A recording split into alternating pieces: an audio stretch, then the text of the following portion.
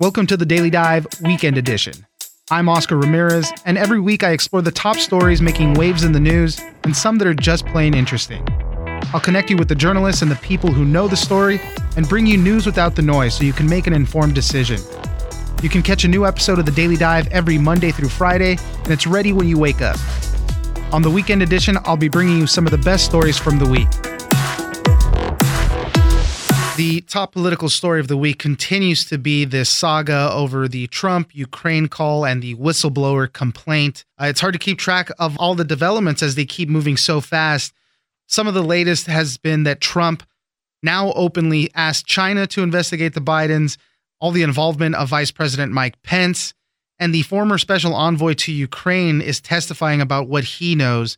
For more on all of this, we spoke to Brett Samuels. He's a White House reporter at The Hill. The president sort of added a lot more fuel to the fire. Basically, he was asked specifically what it is that he hoped the Ukrainian president would do about the Bidens when he raised them in a phone call in July. And the president responded by saying not only does he think Ukraine should be investigating the Bidens, but that China should also be looking into the Bidens. So he publicly urged two foreign governments to investigate a domestic political rival. So that's really just kind of heap additional kindling onto this fire. I know the president feels like he did nothing wrong, but now putting it out there in the open, I'm sure people in the White House and even Republicans in the House and the Senate are probably shaking their heads a little bit. It's like, now you're just publicly out there saying it. And that's the center of the problem. I don't know if the president doesn't necessarily understand what the actual criticism is, but he's going full force now and putting it out there in the public.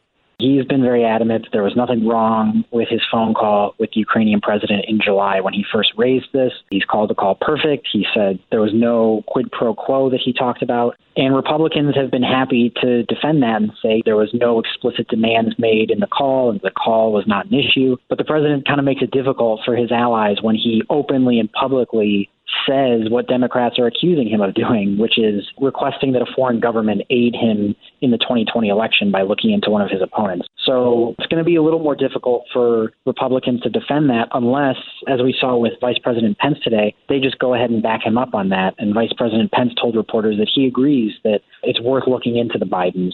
Vice President Mike Pence is another wrinkle in this whole story. The Washington Post had a report that basically said that President Trump repeatedly involved the vice president in his efforts to put pressure on the leader of Ukraine, including after the July 25th call that's at the center of this, where Mike Pence went to the Ukrainian president and told him, hey, we're going to withhold aid until you do more to fight corruption.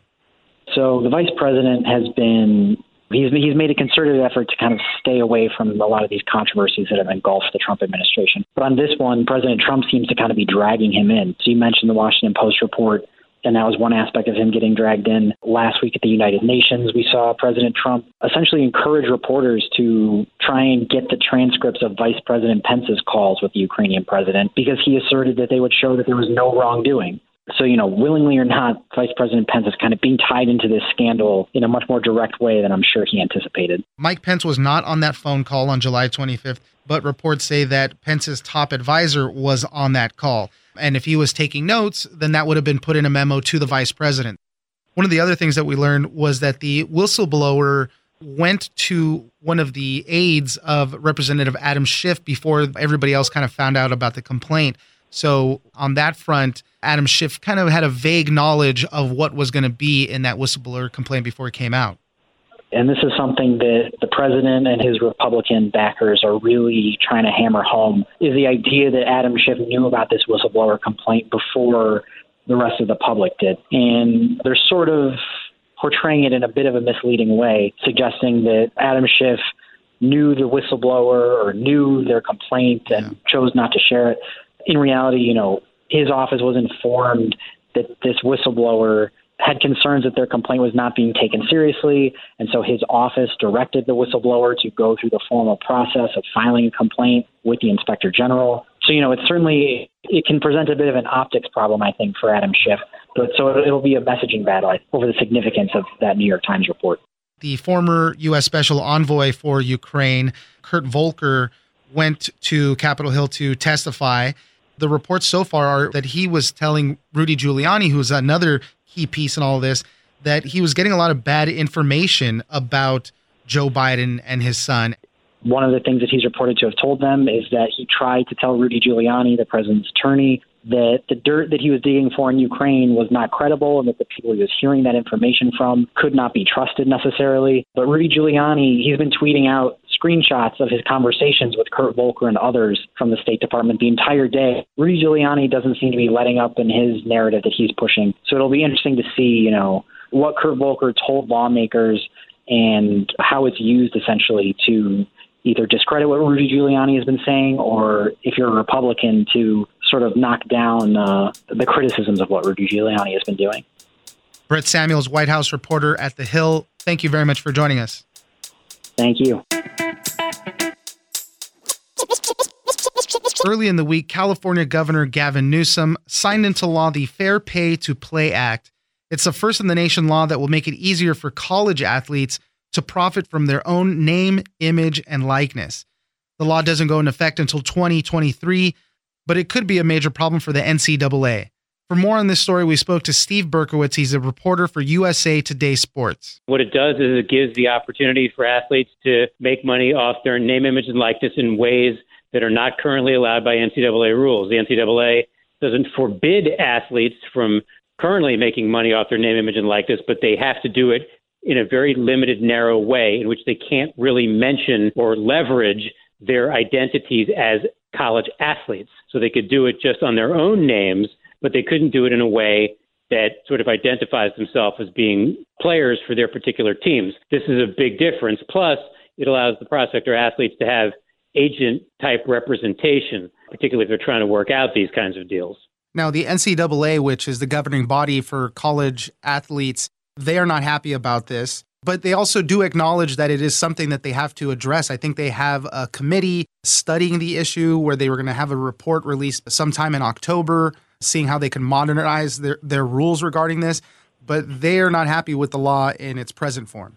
That's true. I think that the NCAA does not want to have this imposed upon them. The membership, and again, keep in mind, the NCAA, as I always remind people, is not a group of people in Indianapolis, but rather the NCAA is the member schools themselves. Right. They want and they believe they have the legal right to govern themselves and make their own rules. And they want to be able to do that as opposed to having this imposed upon them.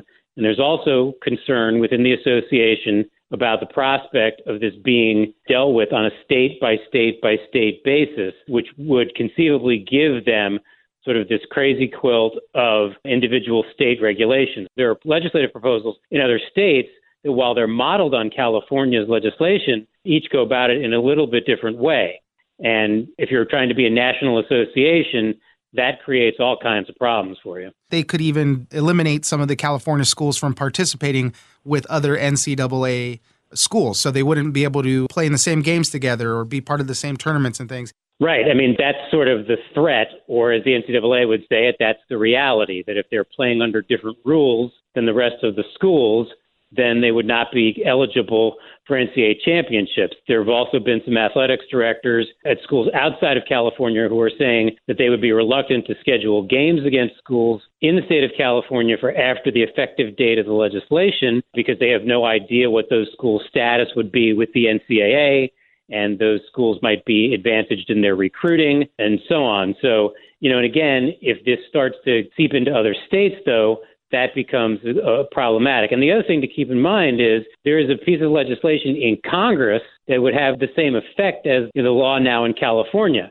That bill was proposed by a congressman from North Carolina. It was referred to the House Ways and Means Committee, and it's been sitting there ever since. But there is one there that would sort of go at this on a national basis. And that really seems where the trajectory is going on this. Governor Gavin Newsom signed this bill on Uninterrupted's The Shop with LeBron James. And he even mentioned it then and there. He said, this is going to take root in other states. And even that's already started to come out. South Carolina, I think, said that they're working on legislation similar to this. Just today, a bill went into the hopper in the Florida House of Representatives. So, I mean, yeah. Even as Gavin Newsom was doing this, there's a new state coming in. The Pac-12 conference had an interesting take on this. They say that this is going to lead to the professionalization of college sports. There's going to be a lot of unintended consequences because of this. What is your thought on that side of it? There are people who would say it's not the professionalization of college sports.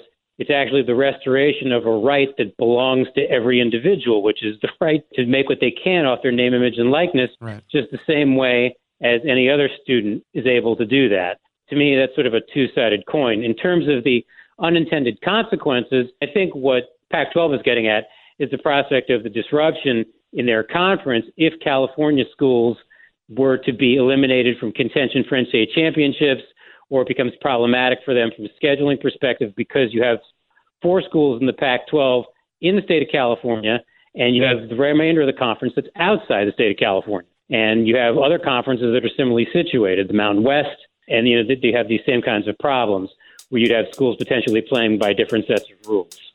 Steve Berkowitz, reporter at USA Today Sports. Thank you very much for joining us. Sure. Thanks again. A little more on this whistleblower complaint against the president.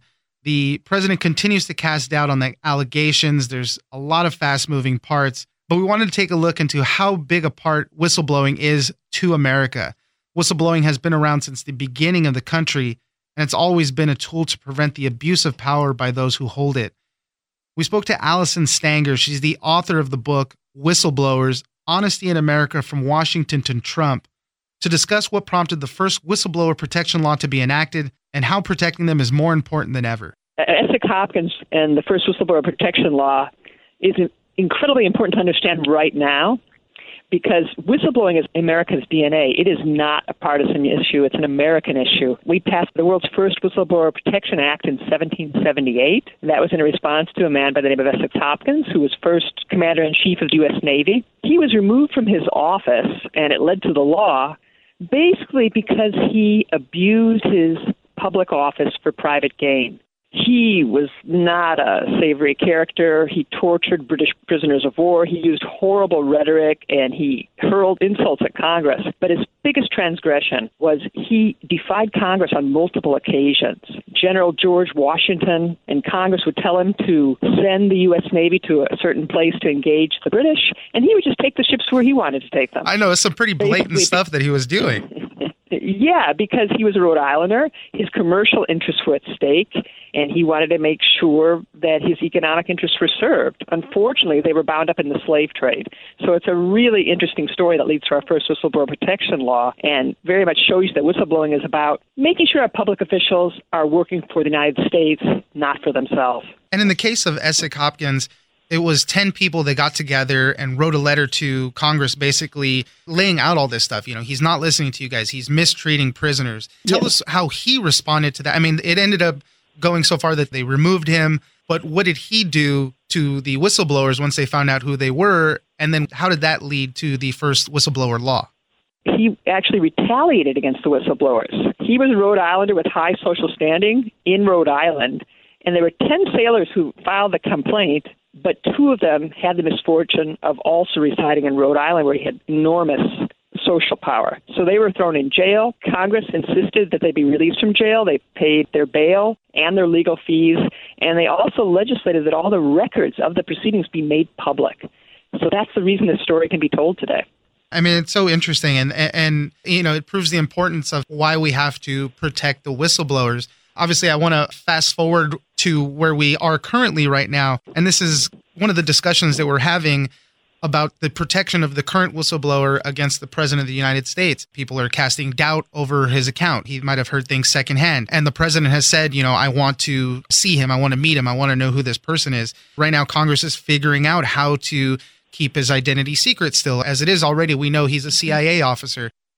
Whistleblowers provide a public service, and they often wind up losing everything. So that's why whistleblower protection is extraordinarily important. What you need to understand about the current case is that this involves a case of national security whistleblowing, which is the most fraught, because the intelligence community is very secretive. In order to protect national security, they need to keep secrets.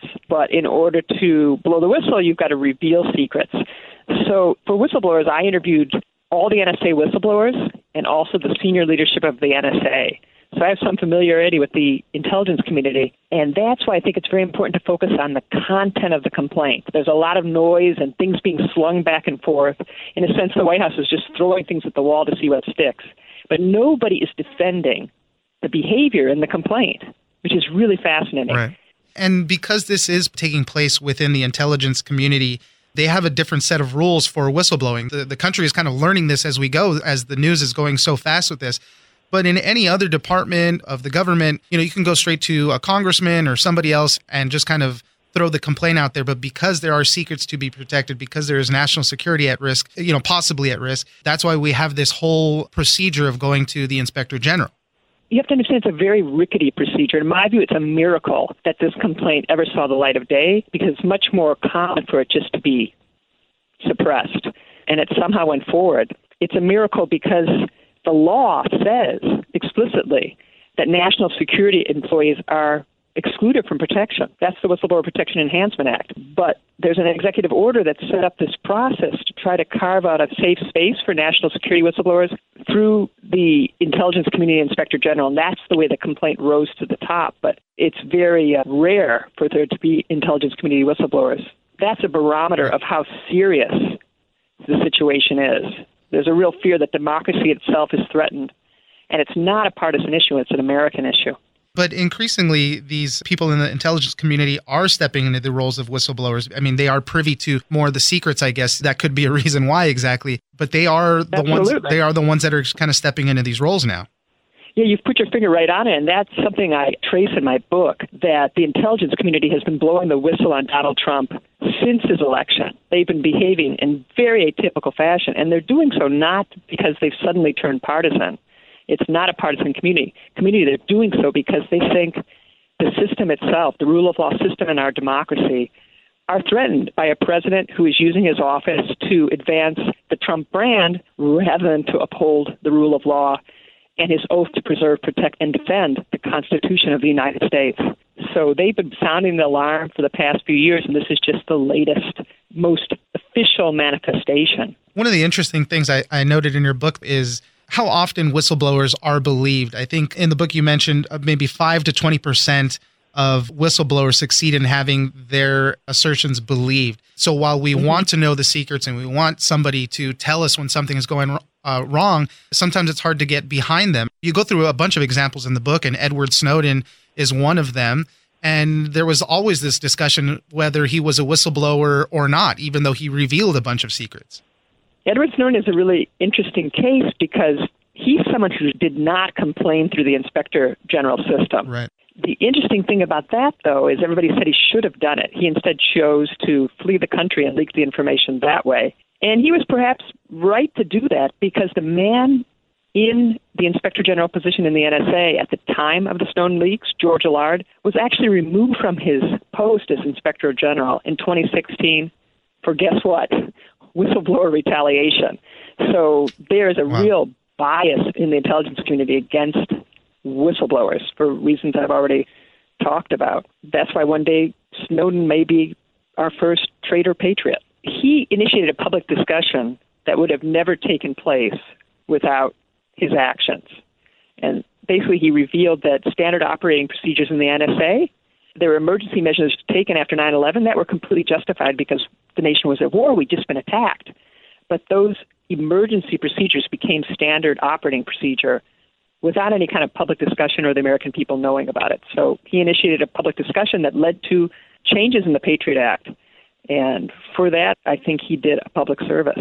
I suggest everybody check out the book. It came out at the perfect time. I read in one of these articles that you've been working on this book for 7 years. So it's not like, it came out because of what's going on right now. So no, it's a great read, and I suggest everybody check it out. The book is called Whistleblowers, Honesty in America from Washington to Trump. Allison Stanger, political and economics professor at Middlebury College. Thank you very much for joining us. Pleasure to be here. Don't forget to join us on social media at Daily Dive Pod on Twitter and Daily Dive Podcast on Facebook. Leave us a comment, give us a rating, and tell us the stories that you're interested in. Follow us on iHeartRadio or subscribe wherever you get your podcasts. I'm Oscar Ramirez, and this is the Daily Dive Weekend Edition.